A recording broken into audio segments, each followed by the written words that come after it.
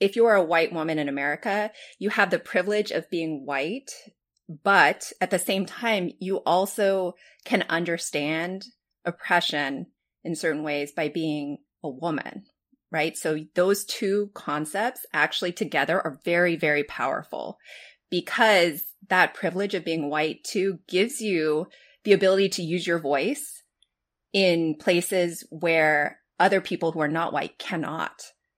And at the same time, you have all of this power that's probably largely unrealized because as a woman in this country, a lot of that has been, you've been receiving messages probably throughout your life that you don't have that power.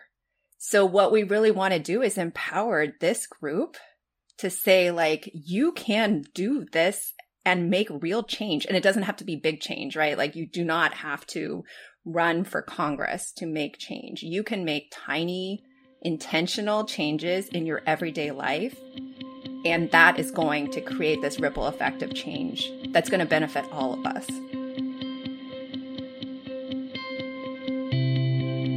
We welcome you to explore the third place with us. It is an invitation to the gray space, a space where deeper connections are fostered through challenging, empowering, and engaging dialogue.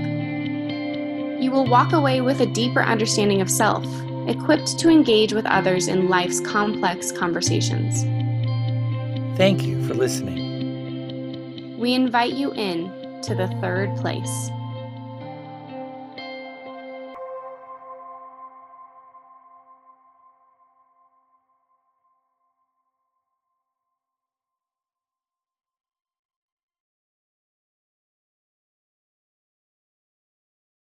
Well, almost exactly 1 year ago, we welcomed today's guests, Sarah and Miss Sasha of the Dear White Women podcast, into the third place to talk about difficult conversations.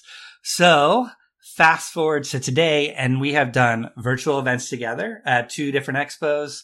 And Mary and I are super fans of the Dear White Women podcast, but it's also been really fun to say that we've become really good friends. So Sarah and Miss Sasha, thank you for being here today. Oh my gosh, are you kidding? I'm so excited that we get to share this time and have a conversation. And can I also just say, I met the beautiful Mary in person and we got to actually raise a glass together and that was fantastic. So I love all of this synergy that came from random connections in the Ethernet. So jealous about that live meeting, by the way. Thanks for bringing that up again, Sarah. Yeah, me too. Rub that in your face, California. All right, Miss Sasha, we're going to work on something. I know, right? We'll make them jealous, yeah. They'll have their own exclusive event. No, it was so special. I remember Sarah was like, "You're taller than I thought." Because all I see is a square, right? We see each other in these Zoom rooms or whatever platforms we all use. And it's amazing to see like people in their glory and their full energy. Yeah, just to have eye contact for a second and shoot the shit. It was so cool and so special. And then realize I'm like, oh my God, that was a tease. I want to see her way more. And then I can't imagine if I got to see Miss Sasha too. So you guys can have your own powwow and we'll keep doing our own thing too. And then eventually all of us will come together. Well, I was thinking on the next trip that I do to Denver, we need to just coordinate and then all 4 of us can get together. Hey, I'm all for that. That Miss would be Sasha, amazing. come on out here, right? I'm glad also Mary's response was not, well, you're shorter than I expected. So. I just didn't say it out loud. Well, that's actually the first thing. Isn't that a chapter in a book? No, that's the first thing that Sarah said to me also when she was like, Mary's fantastic. And she's tall. She's like your height. So I think that's all. I'm dying. I just need to start wearing platforms all over the place, folks. I think this is the lesson, okay? I don't even think I'm that tall, but then I realize that 5'7" is pretty tall for a 5'7" and 3/4. But can we just all also put this in the macro thing of like, isn't it all about our own perspectives here, folks? Yeah. They're tall to me, but they're not tall to other people who are 6 feet. So life is all about perspectives. Oh, I love that, which is kind of the theme of what we're going to talk about.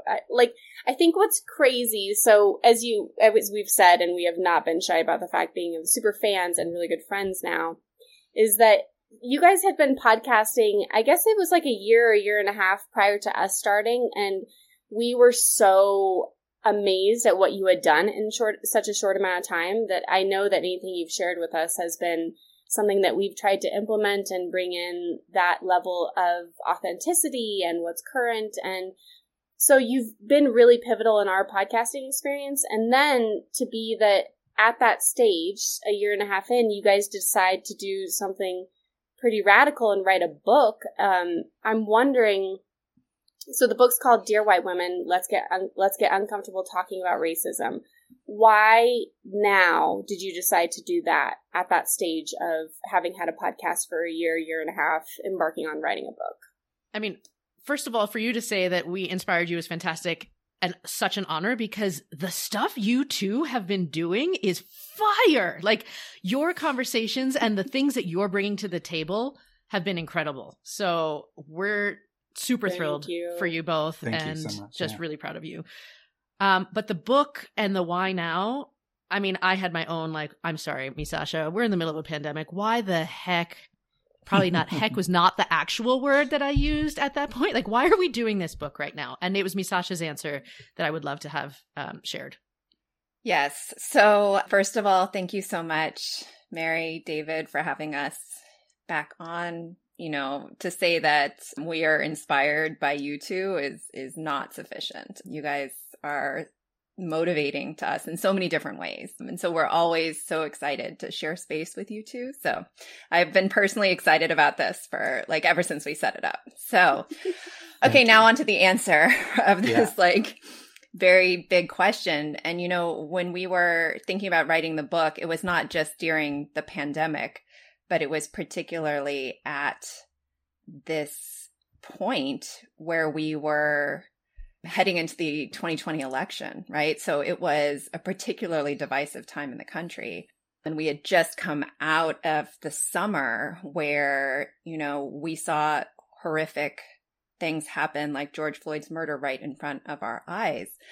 And so when Sarah asked me, like, you know, and this was more of a best friends than business partner sort of question, when she's like, why are we writing this book now? Why should we write this book now? And I said the first thing that came to mind, which is my truth, which is, you know, I'm trying to save my kids' lives.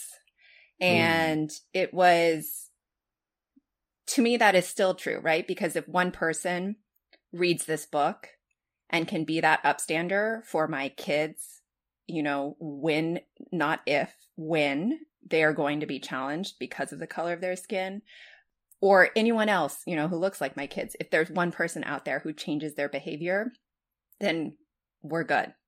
This whole project has been worthwhile. Yeah, I mean, that's really powerful to hear and makes a lot of sense because, you know, the reality is you guys are entering into a specific but very difficult conversation. And I'm sure that even with your podcast, you face backlash, right? Like, what happens when a white woman says, I don't have privilege, which I think is the first chapter in your book. And I would imagine you're going to get some negative reviews and those can dominate your mind. So to have a why like that, where it really is about your kids and it becomes so much more personal, it gives you the fuel to keep going when it gets really hard. In writing this book and hosting the podcast, have you found white women to be receptive to the message? Or when you point out the privileges, do most agree? Does it take time? What does that look like exactly? I mean, I think just like there's no monolith for Black people or Asian people, there's no monolith for white people. And so I think it depends on the person. You know, we certainly have gotten pushback at the beginning of our show when we launched Dear White Women. They're like, you're racist. You're saying white people. And then with our book, even before it was launched, we have people leaving reviews, like negative reviews, saying, I couldn't read this racist stuff. And you're like, the book's not even out yet. So you're definitely just responding to us using the word white. Whereas I think society is, you know, a general thing. Probably everyone's pretty comfortable saying Asian or Black or like referring to other racial groups. So it's interesting the prickliness that triggers when you just name white as a race. That said, I think we've gotten way more positive feedback because the people who are going to engage in this conversation are usually people who are like at least a little curious or are kind of like, what can I do? Or what do I not even know that I don't know? And so that has been the incredible part of it, where we get feedback from school districts, people being like, we're using this in the classroom, or I'm going to go campaign the government of this state to change the laws here because of this show, or like those things fuel our, like, I mean, I just do it because I feel like these are important conversations and this is my purpose to continue them. But it definitely feels good when you get those sorts of points of feedback and people speaking up in a positive way, not just in a negative way. And what do you say to the potential readers that see immediately Dear White Women and they're not a white woman about how they should still engage in reading with the book? I mean, because I could see that immediately people are like, oh, well, I'm not a white woman, so I'm not going to read this. So what do you say to that potential reader? I think the book is, I mean, it's obviously called Dear White Women, partially because that is also our platform as a whole. But, you know, I had my Black husband reading this book and he was like, yeah, I mean, a lot of the beginning part about being white in America, yeah, and being Black in America, I live it. But there is also a third section that is called, you know, being a non-Black person of color in America. So I think that regardless of race, there is something that to be taken away from this book, you know, and it may not be so heavily in the learn section because each chapter is sort of broken into listen, where it's a personal narrative, learn, where you're really being educated, right, on how we got to this place or why this is an issue that we should be concerned about, and then act. And I think a lot of people, regardless of race, get stuck in the act and where to go from there. So I think there's something in there for everyone. I will say that if you've been involved in this work in a really long time, it may not be, you know, this may not be an earth-shattering book for you, right? But I think even as Sarah and I were, well, I'll just speak for myself. While I was writing this part and, you know, we wrote different sections, I learned a lot. And, you know, we've been talking about this on this podcast at that point for over a year and a half. I'd been living it, you know, and living questions of identity my entire life. So it was still something that I found to be powerful. Not just because I'm biased, because, you know, I partially because the book rocks and we're awesome. Yeah, because of that, really. So yeah, I mean, I think the way we position it is really, it's like an anti-racism 101, right? All the things that you weren't taught in the education system, but really wish you had learned, the stories about why you should care, of how it's playing out and affecting people. And like you said, Misasha, this stuff about acting, but I'd love for you to talk a little bit about why we called it Dear White Women in the first place, because then you can understand that it's not just for white people, but we have a reason why we were reaching out to white women in particular.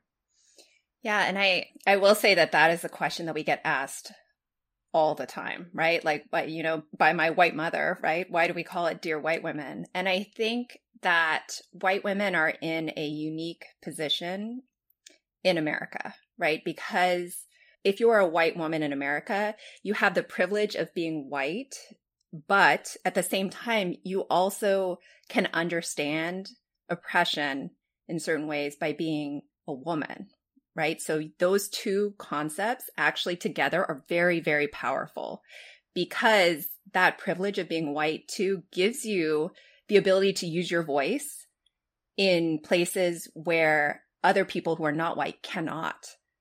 And at the same time, you have all of this power that's probably largely unrealized, because as a woman in this country, a lot of that has been, you know, you've been receiving messages probably throughout your life that you don't have that power. So what we really want to do is empower this group to say, like, you can do this and make real change. And it doesn't have to be big change, right? Like, you do not have to run for Congress to make change. You can make tiny, intentional changes in your everyday life. And that is going to create this ripple effect of change that's going to benefit all of us. Well, and I think one of the things that is unique about the book, so you have the three different sections. You have on being white in America, on being Black in America, on being a non-Black person of color in America. So just like a white woman has the unique perspective of seeing her own privilege, but also seeing repression in her lived experiences, you both have a personal connection to all three of these perspectives. I think that is unique to bring to the table. Sarah, what you just said too, and just as you both were talking about writing the book, it sounded like there was still a lot more to learn. Like when on one of the Coffee Fest that we presented at together, we talked a lot about having this humility posture, having a curiosity posture. And so what I just heard in that is like, it's not that you've arrived, it's that you're continuing to learn. And they're all like still required to bring this posture to the table. So can you speak to that about your collective experiences that you're trying to share with the book? Yeah, both of us are biracial. Misasha and I both have a white parent and then a Japanese immigrant parent each. And so I think by virtue of our like home upbringing, we were both raised to understand that there are definitely more than one way of living in this world, more than one culture, and then how to bridge those gaps. But I think what we bring to the table as a partnership, I mean, aside from the fact that I'm more life coach, positive psych, wellness and energy, and Misasha's the lawyer, amateur historian, analytical, and can do research like nobody's business about all the factual stuff that we present in the book. But I'm married to a white Canadian man, and I have white presenting kids. And so I don't even know if he knows that I use him as a test case for what does a white man think. But I certainly, having lived in Arizona and in Colorado for a long period of time, which are largely white areas, have really been able to float undetected in some ways in a lot of white spaces. So we were able to understand what conversations were and were not happening in those spaces. And then, Misasha, I'll let you talk about the other stuff. Yeah, I tell Sarah, I'll text her sometimes and I'll say, I just played Ask a Black Man because like in my house, literally my husband who is Black, like we have, since the day we met, a large portion of our conversation, not all of them, because you don't want to see our text and email history, but a lot of it is about race, right? And I think because of who we are fundamentally, like he is Black, comes from right outside New Orleans and has a very different lived experience in this country than I do. So that lens and what he is teaching our sons about that, which is something I can't teach them, right? But is something they need to know, is invaluable. But that's also something, that Black lived experience, that should be taught to everyone, right? Because it affects everyone. And I think that being biracial, like Sarah, identity is always a question, right? Because people really want to try and simplify things, because I understand you want to fit things neatly into boxes. So you're either white or you're Japanese, but it's very hard to be both a lot of the times. And I think from an early age, when people are trying to slot you into things, and I mean, even on the census, right? Not until 2000 could you actually say you were more than one thing. You weren't just checking the other box. It is a question of understanding different narratives than the ones that are taught to you in school and the ones that might be prevalent in your communities, especially if your communities are largely white. And so I think that is the lens that we bring to this book, and that's why it's so personal for both of us. I was just going to say that just the whole listen, learn, act. So what's so amazing about having a book and really distilling it down to this, what you guys call really a 101, is that especially for white women who are revolved in mostly communities that are predominantly white, like they don't have the opportunity to ask a Black man, right? And then I'm sitting here like I don't have that opportunity, and I'm jealous of that, which I think was interesting. I was sitting here, I was like, I want to play that game and get that insight. And so the book feels like a way to bridge that for me, where I get to be in the listen and learning stage without having it, being that changing my community is a far bigger ask and a far bigger shift than being able to do that within the community that I'm in. And that feels like the book is the bridging of the gap to that. So the listening is the stories, and then the learning is really kind of the facts and the research behind it. Are there any stories in the book that you share that you found to be the most instrumental in your own learning that you could maybe give a tease to? I think one of the stories, and we open the book with this story, is the difference between a white man who went jogging and a Black man who went jogging. And in the story, the white man's my husband. Like, I asked my husband these questions about, like, because he goes for a run, like, what is it like for you? And then one of our friends is a Black man and he likes to go jogging. And it was, we'd talked to him throughout the years, but in particular after Ahmaud Arbery was killed, he said, look, I've done all of these things, these unwritten rules that are in my worldview that I need to do differently in contrast to what my white husband has to do. You know, he wears bright clothing, tracks his route, make sure his family knows. He says, I'll be gone 30 to 40 minutes. If it's been longer than that, you need to start tracking my phone. And if you can't find me, you need to call the police. My husband has never, ever had to think about that, say anything about that. And so what our friend said was, I did all of these things the same that Ahmaud Arbery did, and he got killed. Yeah. You know, there's no guarantee that I do all of these things and I'm still going to be safe and make it home. And so when I had those two stories like juxtaposed like that, it really made me think, holy smokes, this is just a dude who wants to go out and exercise. Look at the different hurdles that they each have to go through or don't have to go through. Yeah, I mean, the only time that is a common occurrence in my household, because my husband's going in the middle of nowhere in the backcountry in avalanche terrain, right? It's like, it's an actual thing you should be considering your potential loss of life, not going around your neighborhood for 30 minutes. I really appreciate that, because just in that moment I was like, well, the extremity of whether you should be thinking of your potential loss of life or not in something that should be so routine, that is a really, really powerful story. And I think as women, any women listeners might be able to relate to this a little bit, right? Because yeah, just going out in the dark or in the city or by yourself, anything. Like, we've all felt that. Have you worn something a little different or taken a different route because this one's better lit than the other one, or had your keys in between your fingers before you go to your car? Like, we've fake done phone that. Call. Yes. Always the fake phone call. We've got adaptive mechanisms, but we live a slightly higher stress level than men who would be doing the same thing, perhaps, right? Again, that's a broad brush statement, but we can get it. And again, that's why when we talk about white women or women in general, we have that experience, that lived understanding, at least a little bit of what that might be like. And I think for me, in writing some of the narratives, especially in the Being Black in America section, like I am thinking back to Philando Castile and, you know, listening to the 40 seconds, right, or reading the transcript of the 40 seconds that he had that interaction with the police officer in which he was killed in his car, you know, and then as we're writing this book and editing this book, we've heard so many more stories that are the exact same narrative.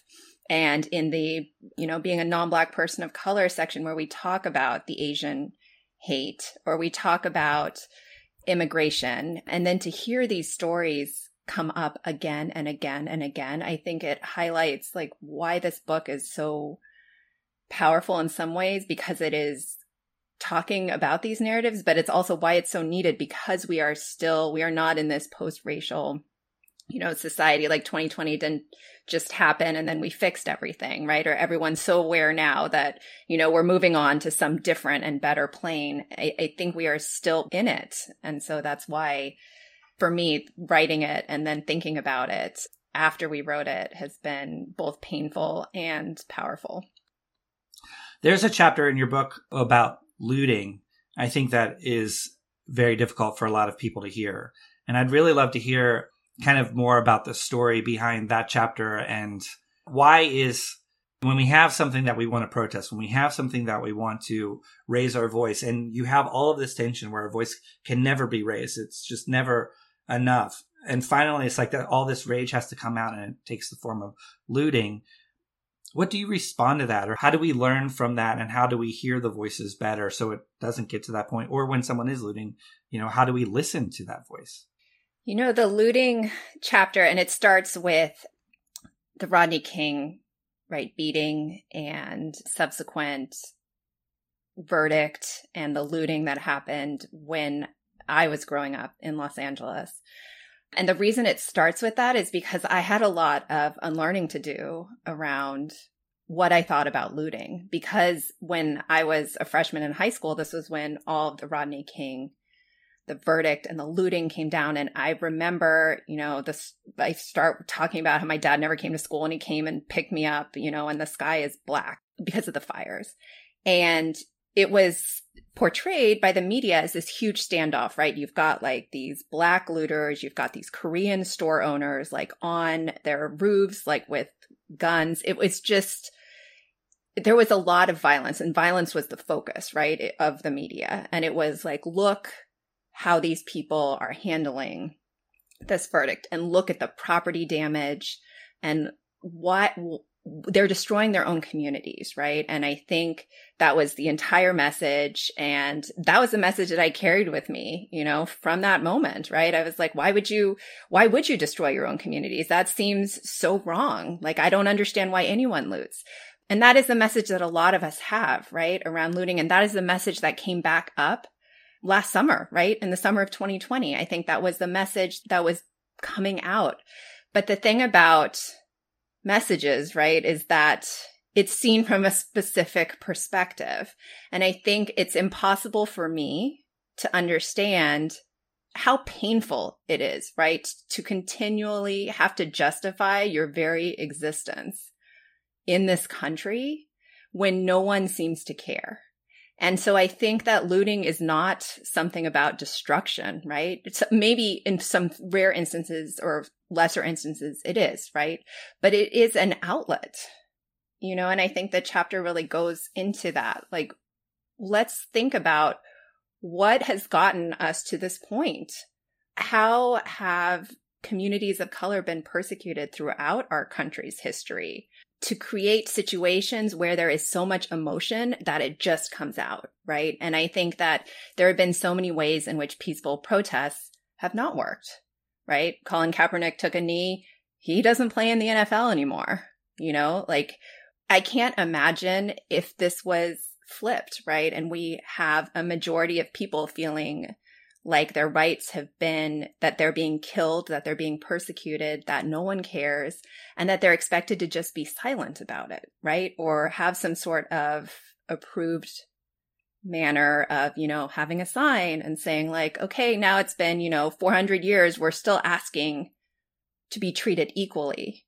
So let's just have another sign and have another march. Like, and I had a lot of conversations with different Black people in my life about this chapter in particular, because I really wanted to understand, or not even to understand because I can't, right?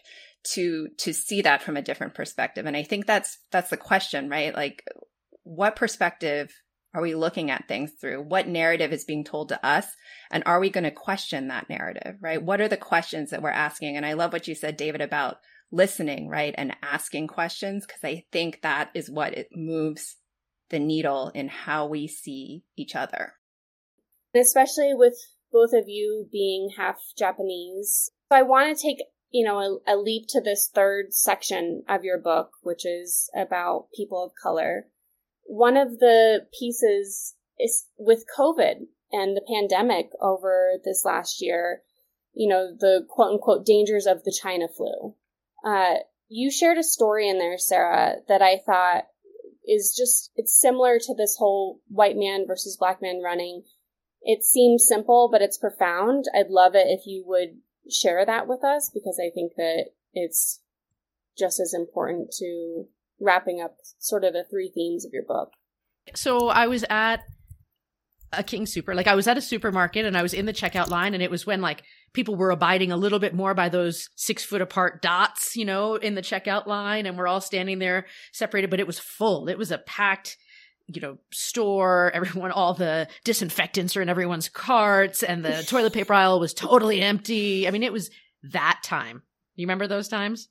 And I had a mask on and I had like a tickle, and I'm like, no, don't do it. Don't do it. Because I think, and I can't tell. I mean, I don't know what people's perception are of me, right? I'm mixed race, but I kind of look Asian. I look nebulously, I don't know, something. And I had a mask on, so you can only see my eyes. And I'm like, fuck. And I sneezed. Like, I just remember being like, and I don't do subtle sneezes. There's I mean, no Misasha's holding me heard my back sneezes. now. Oh, I have like the shake the windows kind of sneeze at the best of times. Like, I have to close my eyelids or my eyeballs will flow out of my face kind of sneeze. So it's this enormous sneeze in an otherwise quiet, fairly tension-filled supermarket. And I sneezed. And instantly I was like, like I felt like eyeballs looked at me. So to deflect a tense moment with humor, I was like, literally raised my hands up and I'm like, it's not COVID. And people sort of chuckled and laughed and then like went back to their business. But I was really just that moment of tension. You know, that you feel the tension. And I was like, I don't know what to do other than joke. Like I can't do anything else about it. And so did you experience any of, being half Asian? Did you, especially, and maybe not at that stage, because that story really was so early on that everyone, I think, was feeling that insecurity around having any symptom of any kind and being around someone, and the whole conversation of consent started to happen. And so then what about how things evolved when news starts to say, oh, it was manufactured by, and this was man-made, or anything that had come up, and it was all sort of targeting China as it being a Chinese flu. What was either of yours experience during that time, and did that change, just compound the already tense nature of it all? For me personally, I didn't feel like I was going to be looked at funny, aside from that moment where I think everybody was tense. But I could tell you so many different stories. First of all, I was terrified that my mom, who lives in New York, was going to she goes to the supermarket. I'm like, just be careful. Like, people would look sideways. My friend was commuting to New York City on the train and would be looked at sideways, and definitely had a few comments. Go back to where you came from. You brought okay. Then I had a friend of mine's elderly mother at the MetroCard, like the ticket buying center for the New York City subway, knocked down, had to go to the ER because she hit her head on the concrete. Like, these things are real. And so many people in the media, because the media stopped reporting on it after that first wave of hate attacks, people didn't realize that they were continuing to happen to people of Asian descent. Right. And so there was a low level fear that I certainly lived with for a very long time. And, Misasha, I think, you were on the other coast. Your family's on the other coast. What did you think? Yeah, I mean, I had to call my dad because I was terrified. I was like, this guy survived cancer. Like, I was like, he's gotten his, COVID shots. Like, it can't be, if cancer or COVID isn't going to take him, it can't be some racist on the street. Like, and we had this super awkward, very Japanese conversation where we basically didn't say what I really wanted to say, or maybe what he wanted to say, but I didn't ever think I'd have to tell my father. I'm so worried about, the 3 men and boys who live in my house, that it never occurred to me that until what happened with COVID, that I was going to be scared for my father. And so what was worse, and, there were stories from friends and acquaintances of being harassed on the street. It did not happen to me, but my son, I was upset after I'd gotten off the phone with my father, and he said, why are you upset? And I said, well, I'm worried about grandpa because of this. And then he looked at me and he was like, are you going to be safe? And I was like, oh crap. Like, it's your worst fear, right? You don't want your kids worrying about you. And I was like, I'm literally still worried about you guys. Like, and it's one of those moments where you're like, what are we living in? Like, how, I couldn't even answer really. Like, I just did my parent best. But yeah. I think one of the things about all of this is that, I know that I've been in big rooms where we do presentations like this, and there have been questions from white people who are like, but I think you're overreacting. Like, and some people have been like, to the family who said their son, they don't let him wear hoodies around our nice white suburban area, like, you're overreacting. They'll be fine here. And I think there's people who are like, you all are not, like, this doesn't happen. Like, they don't believe that this fear is legitimate. And I think what people are forgetting is it's really freaking random. Like, you don't know when someone's going to go by my mom and smash her head in because she's Asian. Like, you don't know when that particular police officer at that particular moment in time is going to kill you for a traffic stop. Like, you just don't know, because it is such deep embedded perspectives and triggers that we all have. And I think that's why I just want people to understand that, like, the fear that we were talking about earlier as a woman, like, you walk out the door and, like, you have the skirt on or whatever, and you're just kind of, it'd be like someone being like, you're overreacting. Nothing would ever happen to you as a woman. You're fine. But you carry that, like, just a little bit more of an antenna all the time. I think that's what we're talking about, where it's like this low level stress is consistently there with the way that this society is shaped. None of these conversations are comfortable, right? It's not comfortable for my mom as a Japanese woman to talk about her identity. It's not comfortable for a Black person to talk about identity. It's not comfortable for white people to talk about identity. It's this weird but necessary thing that we go through because we judge each other as humans based on appearance, right? Like it's just how we are. But I think that there is a way to welcome people into the conversation to understand these nuances by building on empathy and to help people recognize privilege or how we work together by really melding this understanding of how we work as human beings, like every single one of us, and how we have operated as a society. Like it's multi-layers of learning. But the only thing that I think is necessary, the main thing that I think is necessary for this is a willingness to be introspective, like to open and learn and sort of be in this process of what am I noticing? What's going on for me right now? Why do I care about this conversation? You know? And so I think that's what we hope to do with this book and with these conversations is not to make you feel like shit for being who you are. It's understanding that we are, like you both have said and really inspired me with this whole, let's remember we are 1 in 7 billion people. We have one perspective and there are so many other experiences out there. How can we like blow our experiences up and like open our eyes and really remember that at the core of it, we're people, we have different experiences, and what can we do to help each other out? Because none of us lives in a vacuum. You just said so many amazing things, and I have about 10 things to offer, but one thing I want to definitely say is that I feel like what just came to me is that the randomness doesn't lessen the significance. And it makes me think of even the pandemic. You know, right now, everything about COVID is random. Doesn't mean we have to then treat it in such a way that it's insignificant. And I think that that's what I'm feeling like. There's just these themes of all the trauma over the last few years that are coming to a head from generations and generations of trauma. And I just think that that's so profound to call out that it's the randomness doesn't lessen the significance.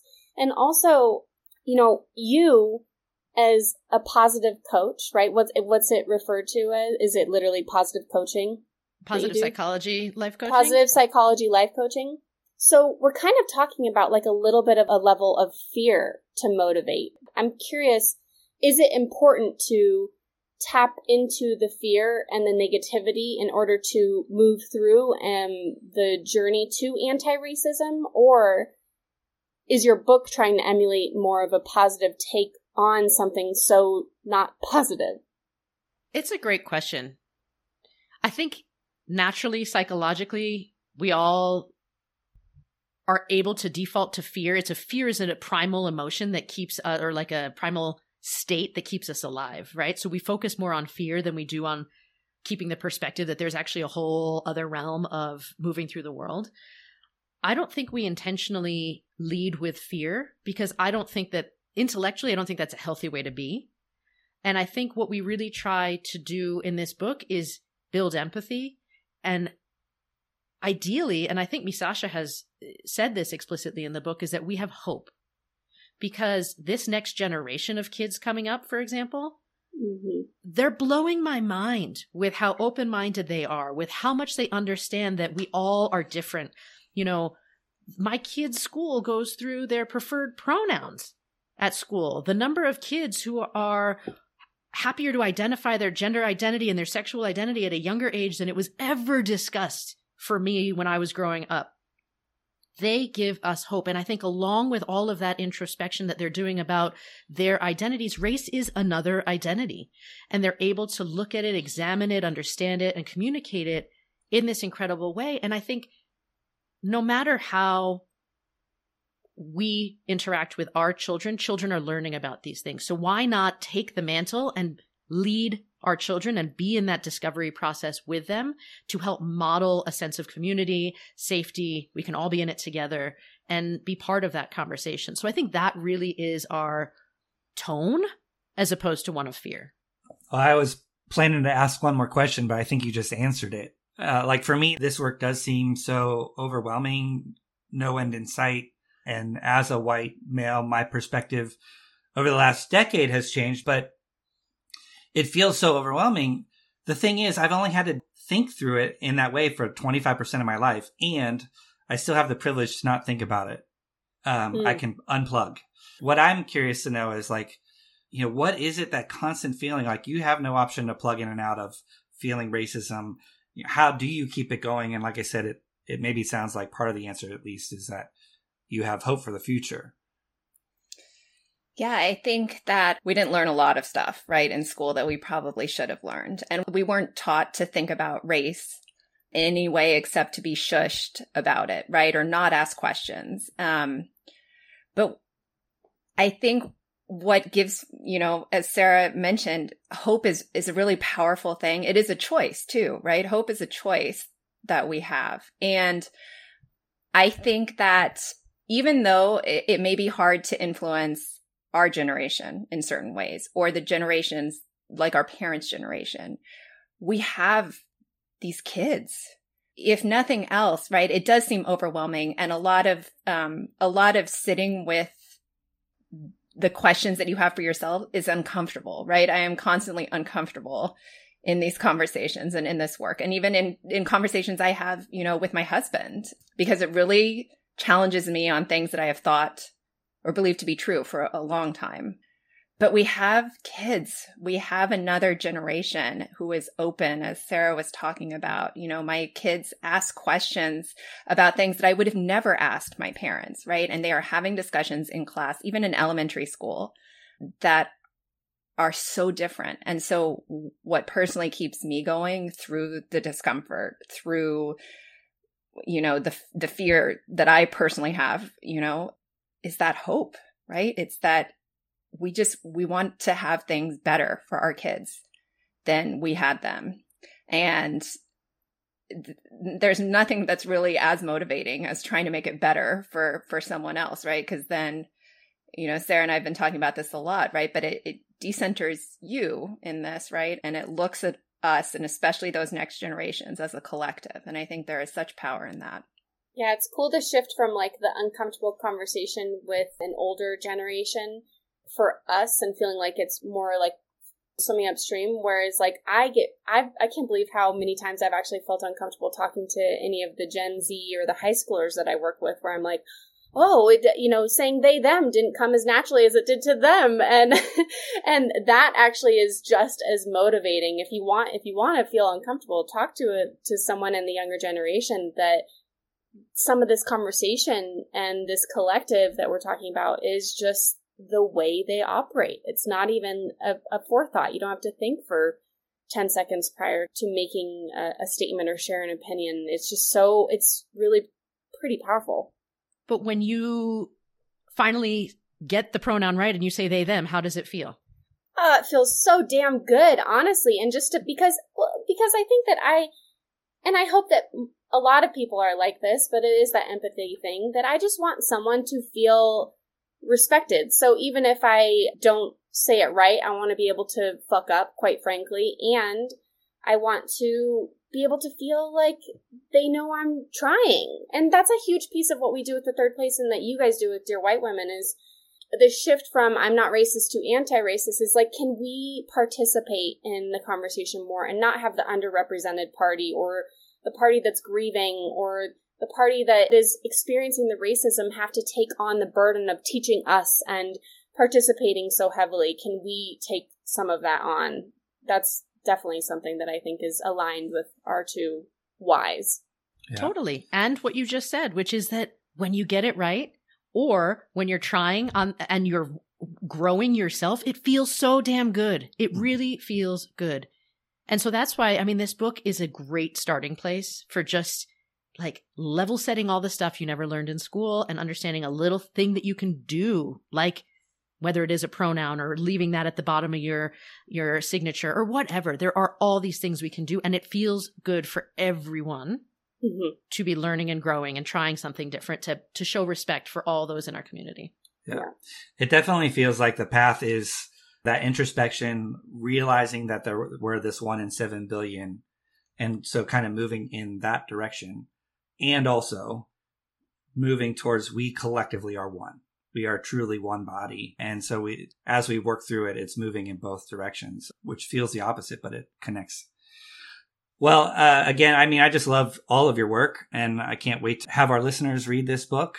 Where can we find this? You can find it on that place where it always offers 2-day free shipping if you're a Prime member. So it is available on Amazon. You can find it in your bookstores and a lot of sort of local but chain bookstores. You can buy it at bookshop.org and always at our website at dearwhitewomen.com. Well, like you guys, it sounds like it's mutual, even though, side note, after we recorded a year ago, almost to the day with you guys, which we already mentioned, afterwards, I had the most massive imposter syndrome. And so David remembers this day because I remember I was like, oh man, they are so brilliant. I was beyond myself. And so it's really cool to like flash forward to a year later to have a community with you guys and to be able to have conversations like this.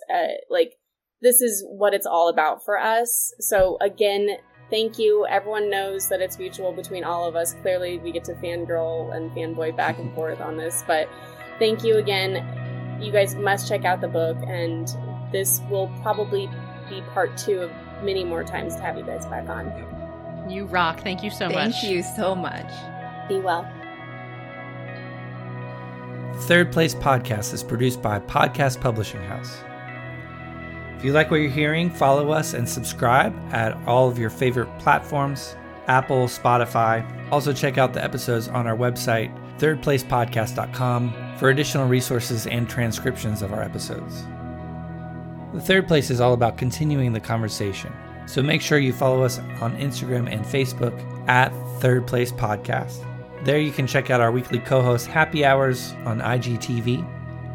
And if you like what you're hearing and want to continue to support our work, you can check out our Patreon page at patreon.com/Third Place Podcast.